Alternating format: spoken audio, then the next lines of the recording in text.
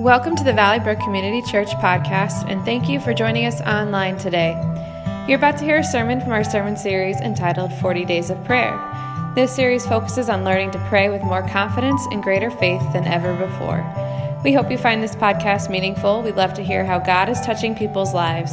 Just go to our website at www.valleybrook.cc, select Contact Us, and send us an email. Good morning, everybody. It's good to be here with you today. We're in the midst of this series called 40 Days of Prayer. We're excited about what God's been doing. And look, I just want to sort of do a check-in with where we are. We're at the halfway point in this series. You know, we've encouraged you to be here for the message, so I'm glad you're here today. And if you've missed them, you can get the past messages. They're on our website, so I encourage you to go there. I hope that you've picked up the journal and you're doing the journal. And look, if you miss a day of scripture reading and prayer, don't worry about. Don't try to catch all up. Just stay on the day that it is. I hope you've joined a life group where you can meet with one another and study prayer together, and you can talk about it, and you can be open about your prayer request and share what's going on in your life. You know, Scripture tells us not to give up the habit of meeting together, so I encourage you to do that. So, this halfway point, I'm just would love to hear from you and hear what God's doing. I also want to continue to ask you to share with us, collectively, all of us, your prayer requests. On the seat back in front of me, you'll see a white Post-it note. So, at the end of the service, I'm going to give you encouragement to write down your prayer requests and post them on the wall. So, we're excited about what God's doing, and we're excited about seeing God answer prayers. And so let me just pray quickly as we head into this message. Father, speak to us. Give us eyes to see and ears to hear. In your name, amen. How many of you, show of hands, have a car with a backup camera? Yeah. Maybe you're like me. The first time you backed up your car with a backup camera, you thought, wow, this is so cool. I don't have to crane my neck left and right, and I'm just going to back up because, it's great. I mean, I back out of my driveway. I can see everything in my driveway. So I still remember the first time I did it. I didn't look left. I didn't look right. I didn't check the rearview mirror. I just looked at that camera. And I was at the top of the driveway getting ready to go out. All of a sudden, something flashed, and I turned around and looked real quick, and there was a car right behind me. The peripheral vision on those backup cameras is useless. And so all of a sudden, I realized, and I'll confess it took more than one time, but I realized that just because I have a backup camera doesn't mean that I shouldn't, that I don't have to check all the other views, the left-hand view, the right-hand view, the rear view mirror. Even coming out of the garage, you got to make sure you don't hit anything coming out. So I realized that I still have to take all of those views into account if I'm going to be a safe driver. Today we're going to talk about 5 views of prayer. I believe that they will help you develop your prayer life and your relationship with the Lord, because remember, prayer it's all about our relationship with God. It's all about talking with Him. So this morning, I want us to look at that. And here's the first view that I want you to write down in your notes. We look backwards to the cross. We look backwards to the cross of Jesus. Peter wrote these words in his first letter. He said, "For you know that God paid a ransom to save you from the empty life you inherited from your ancestors. And it was not paid with mere gold or silver, which lose their value. It was the precious blood of Christ, the sinless, spotless Lamb of God." Now, I don't know if you've ever thought about that Jesus paid a ransom for your life so that you could spend eternity with God. But think this one through. Before we accepted Jesus' forgiveness, we were slaves to sin and the fear that sin brings. And we owed a debt that we could not pay, our debt of sin. We could not do that. And so Jesus paid the ransom. He paid off our debt. We were spiritually bankrupt. But because we couldn't get out from under the weight of our sin. And Jesus paid the debt that we couldn't pay ourselves. You know, the Bible makes it clear. The Bible makes it clear that our sin offends God, that our sin is it just pushes God away. And all sin to God is the same. It's equal. Now, I know we don't think that way. We think there's bad sins and there's worse sins, right? We grade sins that way. And but it doesn't matter to God. Sin repulses God. Sin separates us from God, and sin makes it hard for us to connect with God, and it's all the same. So some of you are saying, well, God ransomed me through the blood of Jesus, but I'm not a bad person. You don't have to be a mass murderer for your sin to put distance between you and God. And so we all needed to be ransomed, and that's what Jesus did on the cross. Jesus willingly went to the cross to pay the price for our sins. Whether or not we would believe him or accept that for us, he did that for us. So when we look back at the cross, we realize that he did that for us. So looking back at the cross, then we need to recognize this. It shows us how much God loves us, and that is important that we recognize that. But as I just pointed out, it shows us how costly it was for him to go to the cross. When we look back at the cross, it shows us how costly it is. Now think this one through. Over the millennia since the crucifixion, from the days of when that was the way that executions were performed, we've romanticized the cross. We've turned it into gold and silver jewelry. We've turned it into artwork. We have a beautiful piece of artwork. Our cross here, it's beautiful, done by a craftsman. But here's the deal. The cross was a means of execution. It was a place where condemned people were killed. It was the place where they were executed. And so when we look back at the cross, we remember how much God loves us and also how much it cost Jesus. And when we look back on the cross, then we should also recognize how much we have been forgiven. So when we pray, one of the things that we need to do when we pray is we just need to look back on the cross and recognize that. So this morning, I'm going to invite you into a brief time of prayer, just 60 seconds. But in this brief time of prayer, we're going to look back at the cross and we can just begin this prayer, and I'll begin it for us, and then you can just talk to God about what you want to. But I'm just going to say, God, thank you for the cross. So let's bow our heads and close our eyes and let's pray. God, thank you for the cross. Go ahead and pray.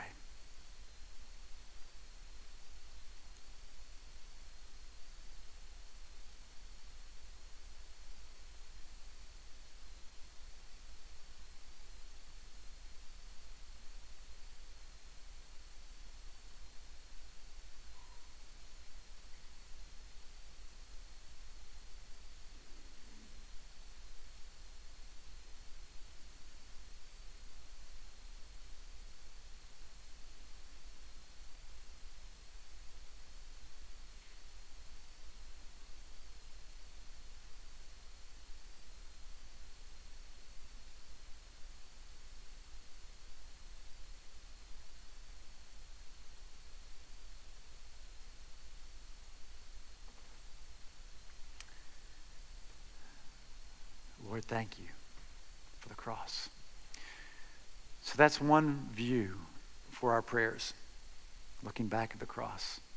Here's the second view that I want you to see, and it's looking up to the Father. Looking up to the Father. Look at this verse from the book of Romans. The Apostle Paul is writing, and he says, "So you have not received a spirit that makes you fearful slaves. Instead, you received God's Spirit when he adopted you as his children. Now we can call him Abba, Father. For his Spirit joins with our spirit to affirm that we are God's children. And since we are his children, we are his heirs. In fact, together with Christ, we are heirs of God's glory. But if we are to share his glory, we must also share his suffering. You know, here's the first thing that I want you to focus on. And it's that God desires for us to know that he is our heavenly Father. He's not a dictator, he's not a boss, he's not a supervisor. He is our heavenly Father. And remember, I said earlier, prayer is all about relationship. And relationship, when you have a relationship with somebody, you get to know them, you become familiar with them. And so, you know, it's okay to pray to God and use that, but God desires for us to know him as our Father. Think about Jesus when he taught the disciples to pray. He said, this then is how you should pray. And he starts off and he says, our Father who art in heaven. He's using a term of familiarity. He's not using words that make God seem far off and distant, but rather close and personal. And he's demonstrating to us that we should look up to our Father when we pray, and we should pray to him. You know, Jesus even called him at one time Abba, which is an ultra familiar way of speaking the word Father. It really means what we would say in English, Daddy. So he shows this rather intimate relationship with God, and it's important. Now think this through, and this is what Paul's saying in the book of Romans. When we believed in Jesus, we were given the Holy Spirit of God. We were given the Spirit to dwell in us as a guarantee that we've been given the promise of eternal life through faith in Jesus Christ. But it also tells us that we were given the Spirit as a sign that we become God's children. We've become part of the family of God. We've become sons of God. We've become daughters of God. And so Paul says we can cry out to him and say, Father, Abba, Dad. We can look up to him and we can tell him what's on our hearts. And you can pour out to your heart to God and you can tell him, you know, the depths, the hurts, the pain, whatever's going on. And he wants to hear it and he wants to take it from you and he wants to give you strength as you deal with that. So don't be afraid to cry out to him, Dad, Father, Abba, and tell him what's going on. But look what else that this verse says. It says the Holy Spirit joins with our spirit. Basically what he's saying is the Spirit of God forms a partnership with us to remind us, to keep telling us we're children of God. See, one of the roles of the Holy Spirit is to be our teacher. And the Holy Spirit speaks to our spirit and says, look, you believe in Jesus. You've received forgiveness. You're a child of God. You're part of the family of God. You're his son, your daughter. That's who your identity is. And so you don't need to live as a fearful slave, fearful of whatever you're afraid of in your life. You don't need to be living in fear of sin or fear of anger or fear of anything. You are a child of God. So we should look up to the Father and pray to him. So I want to invite you to do that right now. You just start with this phrase, Father, thank you for adopting me into your family. So let's just go. Close our eyes and bow our heads and let's just pray. Father, thank you for adopting us into your family.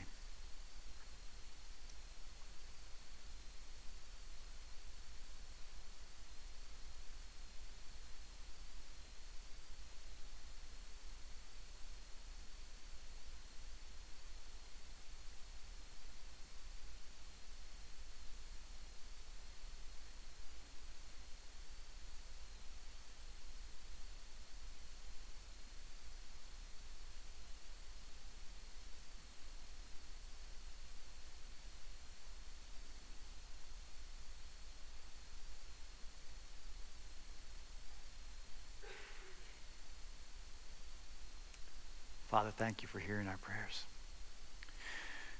The next view we should have of prayer is it's looking inward to Jesus living in us.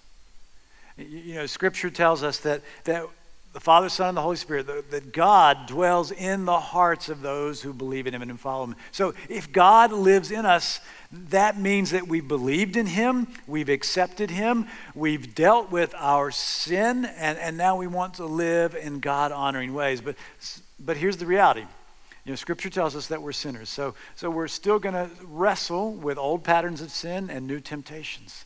And we're going to struggle with that. And so there are some things that the Lord is going to want us to deal with, because let's be honest, we all struggle with sin. It may be a sinful attitude.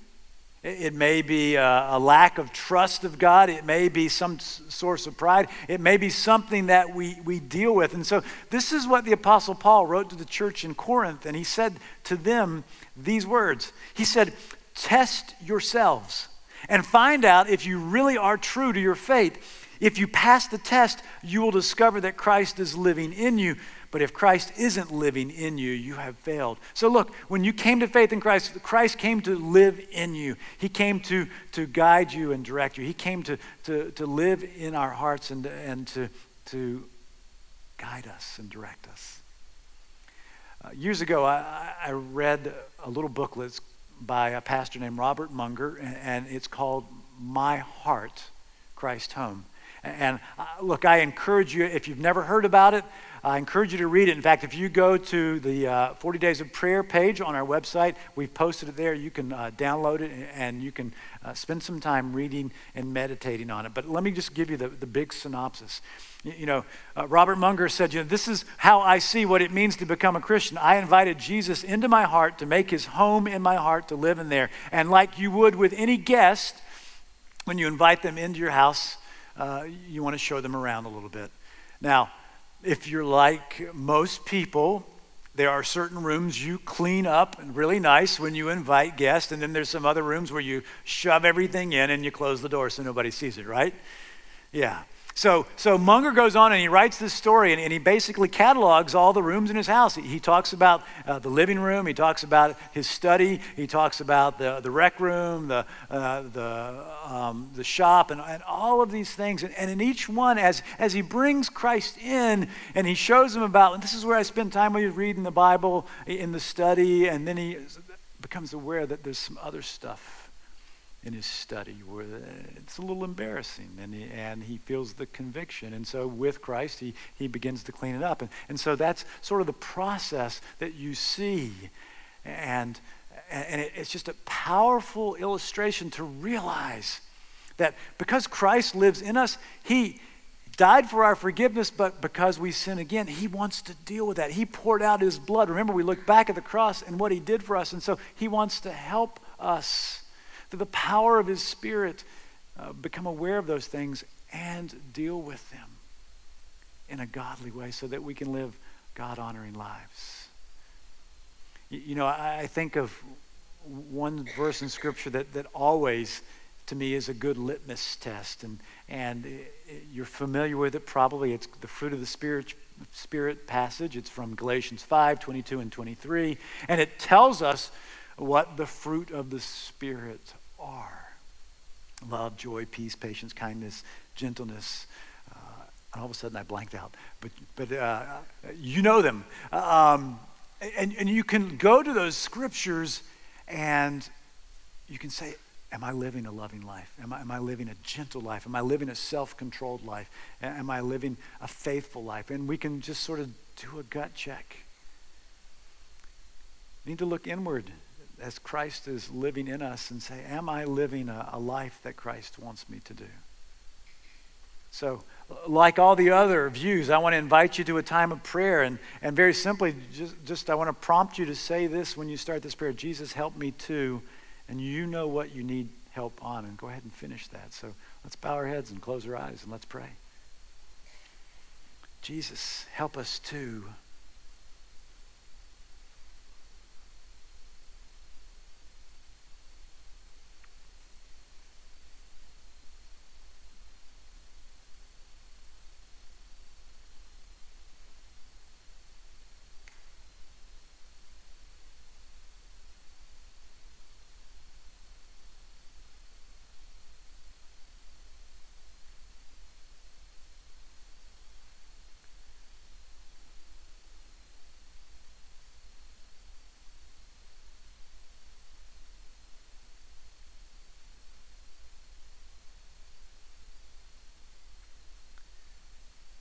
Jesus, thank you for hearing our prayers. The next view that I encourage you to implement into your prayer life is to look around and ask the Holy Spirit to use you. Now, folks, this is a dangerous prayer. When you ask the Holy Spirit to use you, you're saying, I'm going to trust you, Holy Spirit, and I want you to do what you want to do in your life in my life to further the kingdom of God. Don't be afraid of that prayer. Anticipate it with joy. The Apostle Paul says this in the book of Romans: give yourselves completely to God, every part of you. For you are back from death, and you want to be tools in the hands of God, to be used for his good purposes. Look, if you allow the Holy Spirit to use you, the Holy Spirit will do greater things in you than you could ever imagine. In fact, Scripture says that we'll do greater things than Jesus did. That's hard for us to comprehend. But if we say, Holy Spirit, use us, he's going to do that. I'll just share a personal story with you about my own life. You know, some 20 years ago, I was sensing that God was calling me to start a new church, to reach people with the good news of Jesus Christ. And I shared that with Cynthia, and we began to pray about that. And I remember specifically one night, we were going out on a date, but we wanted to spend some time in prayer before we did about this whole thing that I sensed God was calling us to do. And so we went down to the church where I was a pastor, and we went into the sanctuary, and we just knelt down at the front of the church, and we prayed this prayer. God, we'll go wherever you want us to go. We'll do whatever you want us to do. Use us. That's a dangerous prayer. God answered that prayer. We're living it in the midst of it right now. But I will tell you something that was a little embarrassing, because we prayed that prayer and we were excited about God was going to do. And not long after this, a director of church planting called me up and said, "Hey, Clark, there's this church in Connecticut that has a similar vision to you." And remember, I had told God that we would go wherever and whatever he wanted to do. And we had been living in Minnesota. We had been living in freezing cold Minnesota for 13 years. And so this gentleman said this, and I said, well, we'll pray about any place, but God's going to take us to Arizona. Do you hear me putting a little bit of condition slipping in already? It didn't take very long. But we prayed. Not just before, we prayed, is this what you want us to do, God? And God made it very clear that God, I don't have time to tell you all the story and all the highlights of what God did and how he answered that prayer. But when you say, Holy Spirit, I'm going to look around at you and I want you to use me, you're going to do some exciting things. You may do some challenging things, but God will be with you. Don't fear the challenge. Don't fear that. So would you join me right now in a dangerous prayer? Can we bow our heads and close our eyes and say, Holy Spirit, use me? Let's do it. Holy Spirit, use me.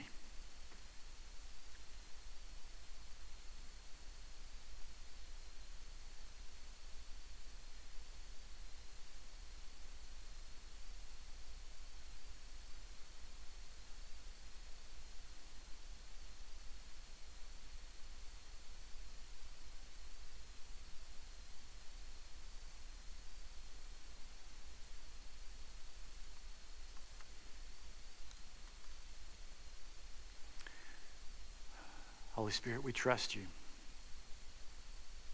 So be with us as we trust you to do what you want to do. Here's the final view of prayer that I want you to look at, and it's I want you to look forward into your future in faith. Look forward into your future in faith.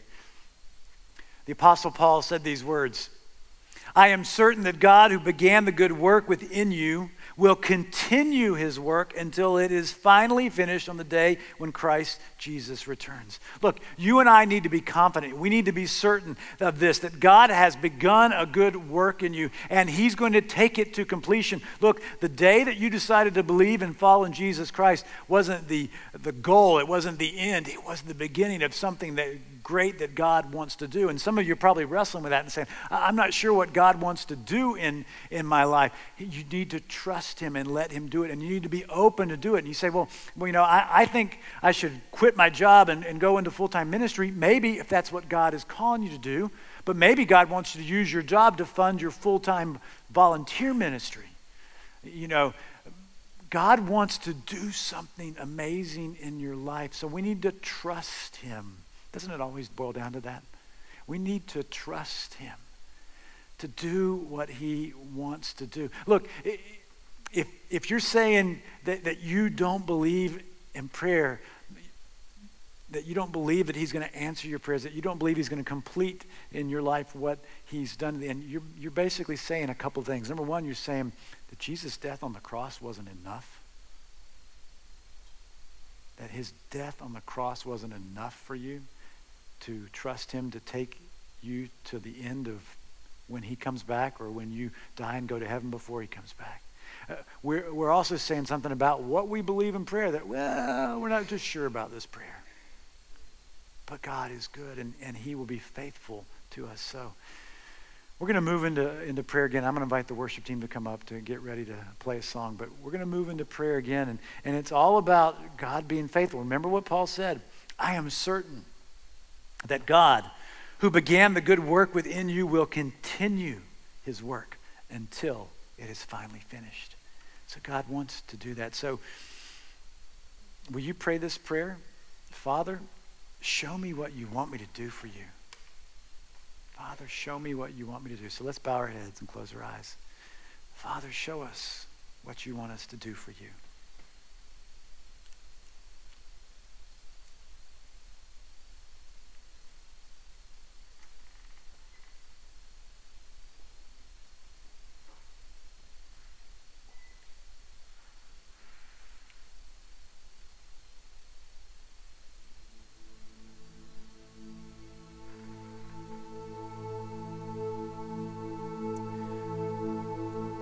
Father, show us what you want us to do,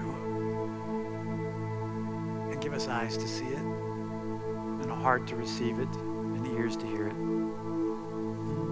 pray this in Jesus' name, amen. Look, these 5 views of prayer are to help you in your relationship, your prayer relationship with Jesus, looking back to the cross, looking up to the Father, looking inward to Jesus living in your life, looking around you to the Spirit all around you, and looking forward to your future in Jesus until the day he calls us home. He wants to do some great things in your life. We've been talking about that all day. He wants to answer these prayer requests on the wall. He wants to answer the prayer requests that you put on those welcome cards. He wants to answer those prayer requests that you're going to put on the walls in just a minute. And we want him to do it. We want him to do it again and again and again. So we're going to close with a song where basically we're saying, God, do it again. Do it again. So let's stand and let's tell him with all of our hearts, with all of our minds, with all of our voices, Lord, do it again.